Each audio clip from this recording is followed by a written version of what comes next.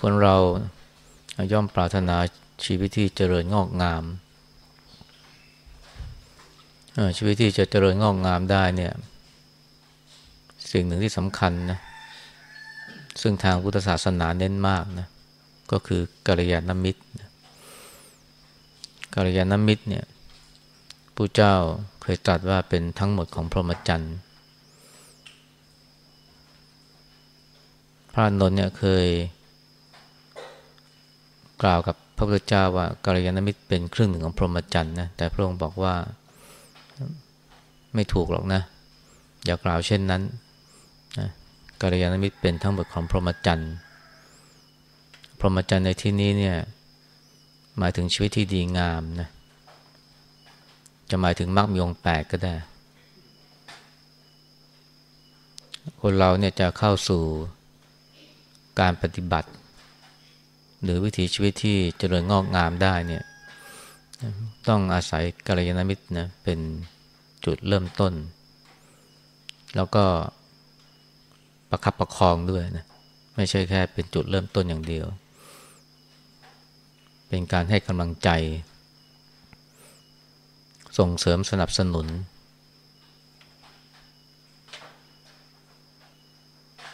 ด้วยเหตุนี้เนี่ยนะผู้ที่ปรารถนาความดีงามเนี่ย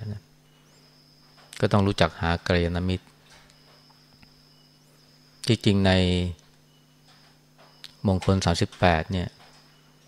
2ข้อแรกเนี่ยเป็นเรื่องการเกี่ยวกับกัลยาณมิตรโดยตรงเลยข้อแรกเนี่ยคือไม่คบคนพาลนะข้อ2การคบบัณฑิต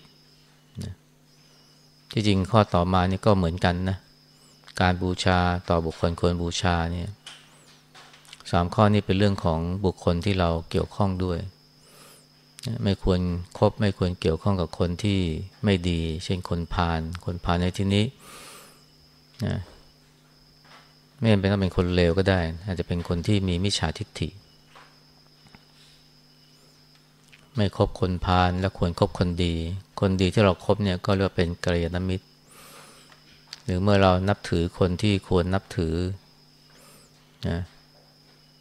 บูชาบุคคลที่ควรบูชาคนที่ควรบูชานั้นก็สามารถจะเป็นแรงบันดาลใจนะหรือว่าเป็นผู้ชี้แนะชี้นำนะให้เราใช้ชีวิตที่ถูกต้องดีงามได้อาจจะไม่มีชีวิตอยู่แล้วนะเช่นครูบาอาจารย์เช่นหลวงพ่อคำเขียนเมื่อเราบูชาบุคคลที่ควรบูชาด้วยการทีแรกก็โดยอามิสดอกไม้ธูปเทียนต่อมาก็บูชาด้วยการปฏิบัติเมื่อเราปฏิบัตินะผลดีงามเกิดขึ้นกับเรา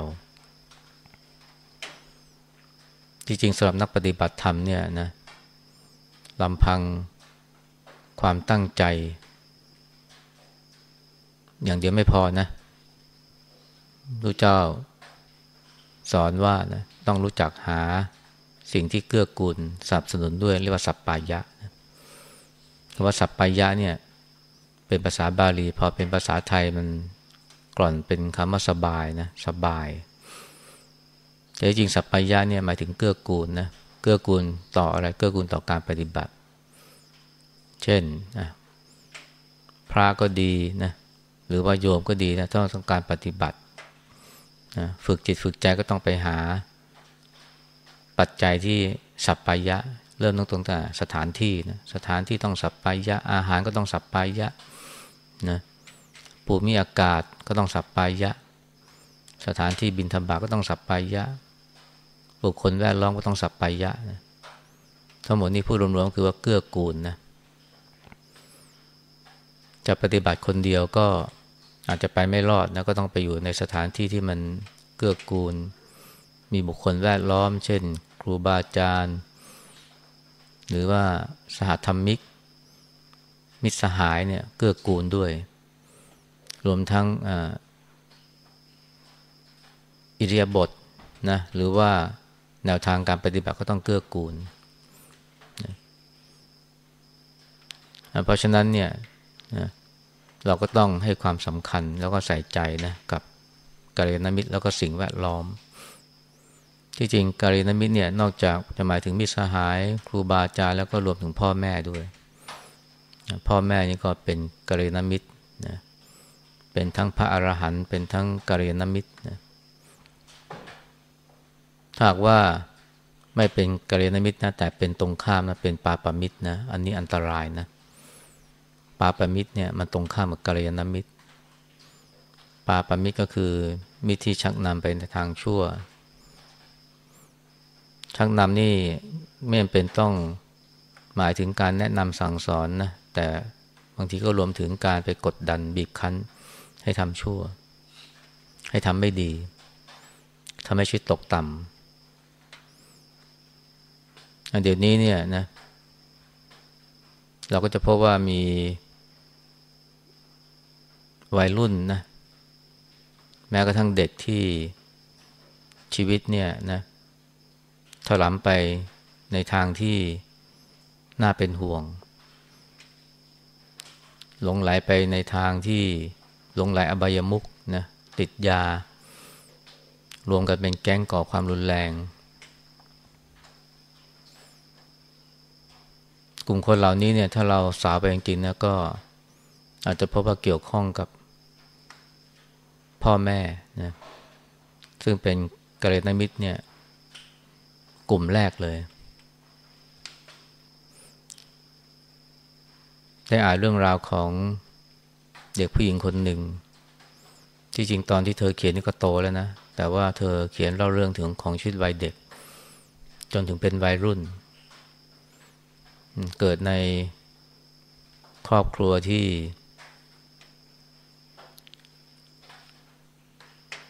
ไม่ค่อยเอื้อเฟื้อเกื้อกูลเท่าไหร่อันนี้เป็นเด็กอเมริกันนะพ่อแม่ก็ติดยาติดเหล้าไม่พอติดยาด้วยพอติดยาแล้วก็ต้องค้ายาแล้วก็ต้องลักเล็กขโมยน้อยติดคุกและบางทีแม่ก็ขายตัวนะจะได้มีเงินมาเสพยาและแน่นอนก็ต้องเข้าหาการพนันด้วยไม่เป็นอันทำงานปรากฏว่าลูกเนี่ยก็ต้องรับกรรมนะที่พ่อแม่ได้ทำเอาไว้คือพ่อแม่เป็นอย่างเนี้ยก็ใช้ความรุนแรงกับลูกนอกจากละเลยไม่ใส่ใจลูกแล้วบางทีก็ใช้ความรุนแรงตบตีตั้งแต่เล็กเลยเด็กเนี่ยไม่เพียงแต่มีความเจ็บปวดทางกายแต่มันมีความรู้สึกติดลบทางใจด้วยไอ้ความเจ็บปวดทางกายนี่มันก็รักษาหายได้ง่ายนะแต่ไอ้ความติดลบทางใจหรือบาดแผลเนี่ยมันก็ติดตัวเด็กไปก็ทำให้เด็กเป็นคนที่รู้สึกตัวเองในแง่ลบนะแล้วก็เป็นเด็กที่ก้าวร้าวเป็นเด็กที่ไม่สามารถที่จะมีแรงจูงใจในการทำความดีได้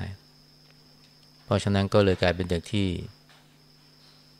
ตอนแรกก็เกียจคร้านไม่ขยันไม่สนใจการเรียนหนีเรียนนะตอนหลังก็เริ่มลักขโมยพอโตเป็นสาวนะก็เริ่มนะสูบบุหรี่กินเหล้าแล้วตอนหลังก็ติดยาเหมือนพ่อแม่พอติดยาแล้วก็เข้าสู่วังวนแห่งความชั่วร้ายนะก็คือขายตัวบ้างรวมทั้งมีเพศสัมพันธ์ที่ซ้ำซ้อนนะพอไม่เรียนหนังสือนะวิชาความรู้ก็ไม่มีก็เลยไปไหนไม่ได้นะก็กลายเป็นเด็กเร่ร่อนนะบ้านมีแต่ไม่อยู่หรือบางครั้งก็ไม่มีบ้านชีวิตก็เลยถลำเข้าไปในหนทางแห่งอบายมุขแล้วก็อาชญากรรม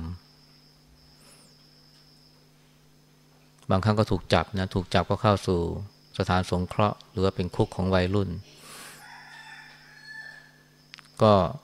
เจอความรุนแรงนะเจอการกดขี่บีบคั้นยิ่งหนักเข้าไปใหญ่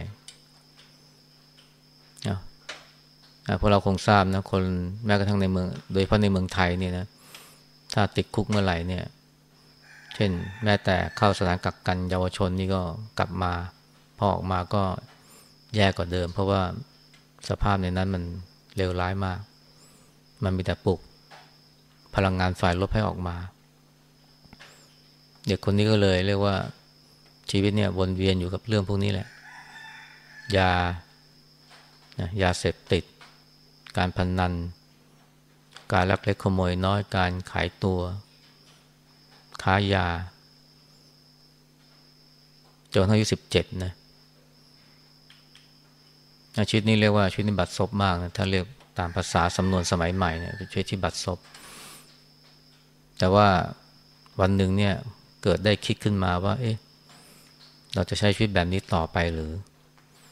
ยิ่งเห็นตัวอย่างของแม่ของพ่อเนี่ยซึ่งจบชีวิตแบบนะอายุสั้นตายเร็วก่อนตายก็ทุกข์ทรมานมากก็เกิดได้สติขึ้นมาว่าเราจะใช้ชีวิตแบบนี้ต่อไปไม่ได้นะไอ้ความรักตัวเนี่ยความใฝ่ดีเนี่ยมันก็ผุดขึ้นมาที่จริงมันก็ผุดขึ้นมาตลอดนะแต่ว่ามันไม่มีกำลังคนเราทุกคนก็มีความใฝ่ดีแต่ว่าความใฝ่ดีมันสู้ความใฝ่ต่ำไม่ได้เพราะว่าถูกกระตุ้นเร้านะแล้วก็ถูกบีบคั้นความใฝ่ดีมันก็สู้ความใฝ่ต่ำไม่ได้แต่ตอนนี้เนี่ยความใฝ่ดีมันแรงมากเพราะความกลัวว่าจะเป็นอย่างพ่อเป็นอย่างแม่เป็นอย่างเพื่อนชีวิตมันตายแบบน่าอเนจอนาถมากก็เลยหันมาหาทางออกจะออกจากวังวนแบบนี้ได้ไงนึกถึงการเรียนนะว่าคนเราเนี่ยนะมันจะออกจากความทุกข์ยากลำบากได้เนี่ยมันต้องมีการศึกษาก็เลยหันหน้านะกลับเข้าสู่โรงเรียนตัวเองไม่มีวิชาความรู้เลยนะอายุ17เนี่ยไม่รู้อ่านออกเขียนได้หรือเปล่าแต่ว่าวัยเนี่ยมันก็ต้องเข้าเรียนระดับมัธยมแล้ว จะเข้าเรียนจะรอดได้อย่างไรนะเรียนให้จบมัธยมปลายเนี่ยความรู้ไม่มีน้อยมากแต่อาศัยความภาคเพียรพยายามนะจู่ๆเนี่ยไอ้ความใฝ่ดีมันมีกำลังมากนะก็ภาคเพียรในการเรียนเขียนอ่านมัธยมของอเมริกันนี่ตอนที่เธอเข้าเรียนต้องใช้เวลา4 ปีนะเธอก็พยายามนะภาคเพียรขยันนอนน้อยมากเนี่ยและแถมเนี่ยติดลบด้วยเพราะไม่มีบ้านอยู่นะตอนนั้นเป็นเด็กเร่ร่อนเป็นเด็กไร้บ้านนะเวลาจะนอนนี่ก็ต้องบางทีก็ไปนอนตามระเบียงโรงเรียนพอคนเผลอก็เข้าไปในโรงเรียนไปนอนบางทีก็ไปนอนบ้านเพื่อนนี่มีพ่อแม่ก็ต้องรอให้พ่อแม่ออกไปข้างนอกก่อนตัวเองถึงค่อยนะเข้ามานอนพอพ่อแม่กลับตัวเองก็ต้องออกจากบ้านไปนะบางทีก็ไปนอนริมถนนทั้งหมดนี้เป็นนักเรียนนะทำตอนที่เป็นนักเรียนเราก็ต้องเรียนแบบหามรุ่งหามค่ำเพื่อจะได้ทันเขาคนอื่นใช้เวลา4 ปีเพราะว่าตัวเองใช้เวลา2 ปีสามารถจะเรียนได้คะแนนดีทั้งที่นะไม่มีบ้านอยู่ไม่มีที่ทำกันบ้านต้องไปแอบอาศัยห้องสมุดบ้างนะบางทีก็นอนตรงบันไดโรงแรมหรือไม่บันไดโรงเรียนทำกันบ้านก็อาศัยบันไดโรงเรียนเนี่ยทำกันบ้านเรียกว่าอาศัยความเพียรเต็มที่นะแต่โชคดีนะได้ครูคนหนึ่งครูคนนี้ก็เป็นคนที่เห็นแววของเธอนะเป็นคนที่มีศรัทธาในนักเรียนพยายามให้กำลังใจว่าเธอทำได้ไอ้เด็กเนี่ยก็ไม่มีความมั่นใจในตัวเองเพราะว่าล้มเหลวมาตลอดทั้งในเรื่องของโลกและการเรียนแต่พอครูเนี่ยให้กำลังใจเธอก็เริ่มเห็นคุณค่าของตัวเองนะแล้วก็ทำให้ความใฝ่ดีมันมีกำลังขึ้นมาสุดท้ายเนี่ยก็สามารถจะเรียนจบมัธยมเนี่ยโดยใช้เวลาเพียงแค่2 ปี ทั้งที่เริ่มต้นแบบคนติดลบนะไม่เหมือนเด็กทั่วไปเด็กทั่วไปนี่เขามีความรู้แน่นเพราะเขาเรียนมาแบบสม่ำเสมอมีพ่อมีแม่มีครอบครัวมีบ้านไอ้ตัวเองนี่ไม่มีบ้านนะเงินทองก็ร่อยหรอนะแม้แต่ที่จะอ่านหนังสือก็หายากนอนก็นอนไม่พอเพราะว่าต้องนอนแบบคนไร้บ้านแต่สามารถจะทำคะแนนได้ดีกว่าเด็กในชั้นหลายคนไม่ใช่แค่เรียนจบมัธยมนะสามารถจะทำคะแนนดีเข้าเรียนมหาวิทยาลัยฮาร์วาร์ดได้โอ้คนทึ่งมากเลยนะจากเด็กไร้บ้านเนี่ยกลายเป็นนักศึกษามหาวิทยาลัยฮาร์วาร์ดลูกคนรวยจำนวนมากยังไม่มีปัญญาเรียนเลยไม่มีปัญญาเข้าเรียนนะเรื่องของเธอก็กลายเป็นเรื่องที่มันให้แรงบันดาลใจมากนะเธอเขียนเป็นหนังสือนะชื่อ Breaking Night นะแปลเป็นไทยว่าไม่รอให้ฟ้าสว่างนะอาตมาก็เขียนคำนำให้กับหนังสือเล่มนี้ด้วยนะเรื่องราวของเธอเนี่ยมันชี้เลยนะว่ากัลยาณมิตรเนี่ยสำคัญสามารถจะเป็นแรงผลักไปในทางที่ดีก็ได้เป็นแรงผลักในทางที่ชั่วก็ได้เธอจะเรียกว่าโชคไม่ดีนะได้พ่อแม่ที่ไม่สามารถเป็นกัลยาณมิตรได้นะเป็นปาปมิตรโดยไม่รู้ตัวก็ทำให้ชีวิตนี่เหมือนกับตกอยู่ในนรกนะ17-18 ปีแต่ว่าได้ครูเป็นกัลยาณมิตรนะครูก็สามารถที่จะดึงพลังบวกออกมาจากจิตใจของเธอได้แต่ตัวเธอเองก็สำคัญนะตัวเองก็สำคัญเหมือนกันคนเราเนี่ยถ้าหากว่ามันมีอดีตที่เลวร้ายอดีตที่ดำมืดอดีตที่ย่ำแย่เนี่ยหลายคนก็มักจะเอามาเป็นข้ออ้างว่าฉันเนี่ยคงจะเอาดีไม่ได้แล้วเอาดีไม่ได้ก็ไปเด่นทางชั่วก็แล้วกันหลายคนก็มักจะเอาอดีตเป็นข้ออ้างในการทำชั่วนะใช้อดีตนะเป็นการบั่นทอนโอกาสที่จะทำความดีโอกาสมีแต่บางคนก็บอกว่าฉันเนี่ยคงทำดีไม่ได้หรือบางคนก็ใช้อดีตที่เลวร้ายเป็นข้ออ้างในการทำชั่วในแง่ที่ว่าเนี่ยต้องการแก้แค้นสังคมนะต้องการประชดสังคมนะบางทีก็ไปลักขโมยบางทีก็ไปฆ่าคนนั่นคนนี้เพื่อประชดสังคมนะแต่ว่าเธอเนี่ยกลับใช้อดีตที่เจ็บปวดเนี่ยมันเป็นแรงผลักดันนะในการทำความดีในการทำความเพียรว่าอดีตฉันเป็นอย่างนี้ฉันไม่อยากเป็นแล้วนะฉันกลัวนะมันก็เกิดแรงผลักดันนะที่ทำให้เกิดความขยันหมั่นเพียรเกินคนรุ่นเดียวกันนะ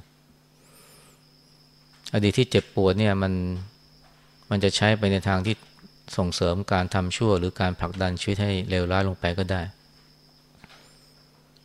นะหรือว่าจะใช้เป็นแรงผลักดันในการทำความดีก็ได้อันนี้ก็ตรงกับที่พระเจ้าสอนว่าคนเราจะดีได้เนี่ยมันไม่ได้อยู่ที่กรรมในอดีตนะมันอยู่ที่กรรมในปัจจุบันกรรมในอดีตเนี่ยมันจะหมายถึงกรรมในชาติที่แล้วหรือว่ากรรมในชาตินี้ก็ตามหลายคนเนี่ยมักปล่อยชีวิตตัวเองเนี่ยตกอยู่ภายใต้การครอบงำของอดีตถ้าอดีตมันเลวยังไงนะก็จะไม่ยอมทำความดีก็จะปล่อยให้จมอยู่กับความทุกข์หรือว่าความย่ำแย่นะแต่ในทางพุทธศาสนาเนี่ยอดีตไม่สำคัญเท่ากับปัจจุบันนะอดีตจะย่ำแย่ยังไงนะแต่ถ้าว่าปัจจุบันเราพยายามทำความเพียรพยายามตั้งมั่นอยู่ในธรรมะนะชีวิตมันก็จะสามารถจะหลุดออกมาจากวัฏจักรแห่งความชั่วร้ายได้นะคนเราจะเป็นอะไรนะจะสุขหรือทุกข์เนี่ยพระเจ้าตรัสว่าไม่ได้อยู่ที่กรรมในอดีตนะใครที่คิดว่าเนี่ยสุขทุกข์อยู่ที่เป็นเพราะกรรมในอดีตหรือเป็นเพราะวิบากกรรมเนี่ยอันนี้เข้าใจผิดแล้วไม่ใช่พุทธศาสนาพระเจ้าตรัสว่าเนี่ยความเชื่อว่าสุขทุกข์ในปัจจุบันเป็นเพราะกรรมในอดีตเนี่ยมันเป็นความเชื่อ นอกพุทธศาสนานะอีกความเชื่อหนึ่งก็บอกว่าเนี่ยจะสุขหรือทุกข์เพราะว่าการโดนบันดาลของเทพเจ้าหรือสิ่งศักดิ์สิทธิ์อันนี้ก็นอกพุทธศาสนานะพุทธศาสนาเชื่อว่าเนี่ยจะสุขหรือทุกข์จะดีไม่ดีเนี่ยขึ้นอยู่กับการกระทำในปัจจุบันถึงแม้ว่าประสบการณ์ในอดีตมันจะแย่นะแต่คนทุกคนก็มีโอกาสที่จะพัฒนาชีวิตของตัวเองเนี่ยให้เป็นไปในทางที่ดีได้นะ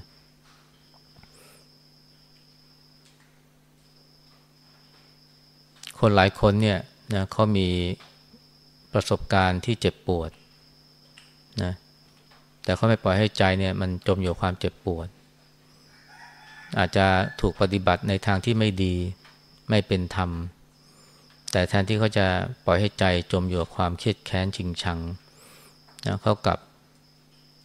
ใช้มันไปในทางที่เป็นประโยชน์มีผู้หญิงจีนคนหนึ่งนะจีนไต้หวันเนี่ยเป็นแม่ค้าขายผักแต่เธอขยันมีความหมั่นเพียรมากเด็กๆก็ไม่มีความรู้อะไรมากแม่ก็ตายนะแถมตายแบบไม่ดีด้วยคือเป็นคนที่ยากจนแม่ก็ไปโรงพยาบาลแต่โรงพยาบาลบอกว่าแม่เธอไม่มีเงินหมอรักษาไม่ได้โรงพยาบาลไม่รับรักษาแม่ก็เลยตายคนที่เจอเหตุการณ์แบบนี้เนี่ยนะหลายคนเนี่ยจะฝังใจเจ็บแค้นโรงพยาบาลเจ็บแค้นหมอแต่เธอกลับมองอีกมุมหนึ่งว่าเนี่ยโอ้โรงพยาบาลเนี่ยเขายากจนนะเขาไม่มีความสามารถในการรักษาแม่ของเราเพราะเขายากจนเขาไม่ค่อยมีทุนเธอก็เลยตั้งปณิธานว่าเนี่ยเมื่อเธอหาเงินได้เนี่ยเธอจะบริจาคเงินให้โรงพยาบาลเธอขายผักนะ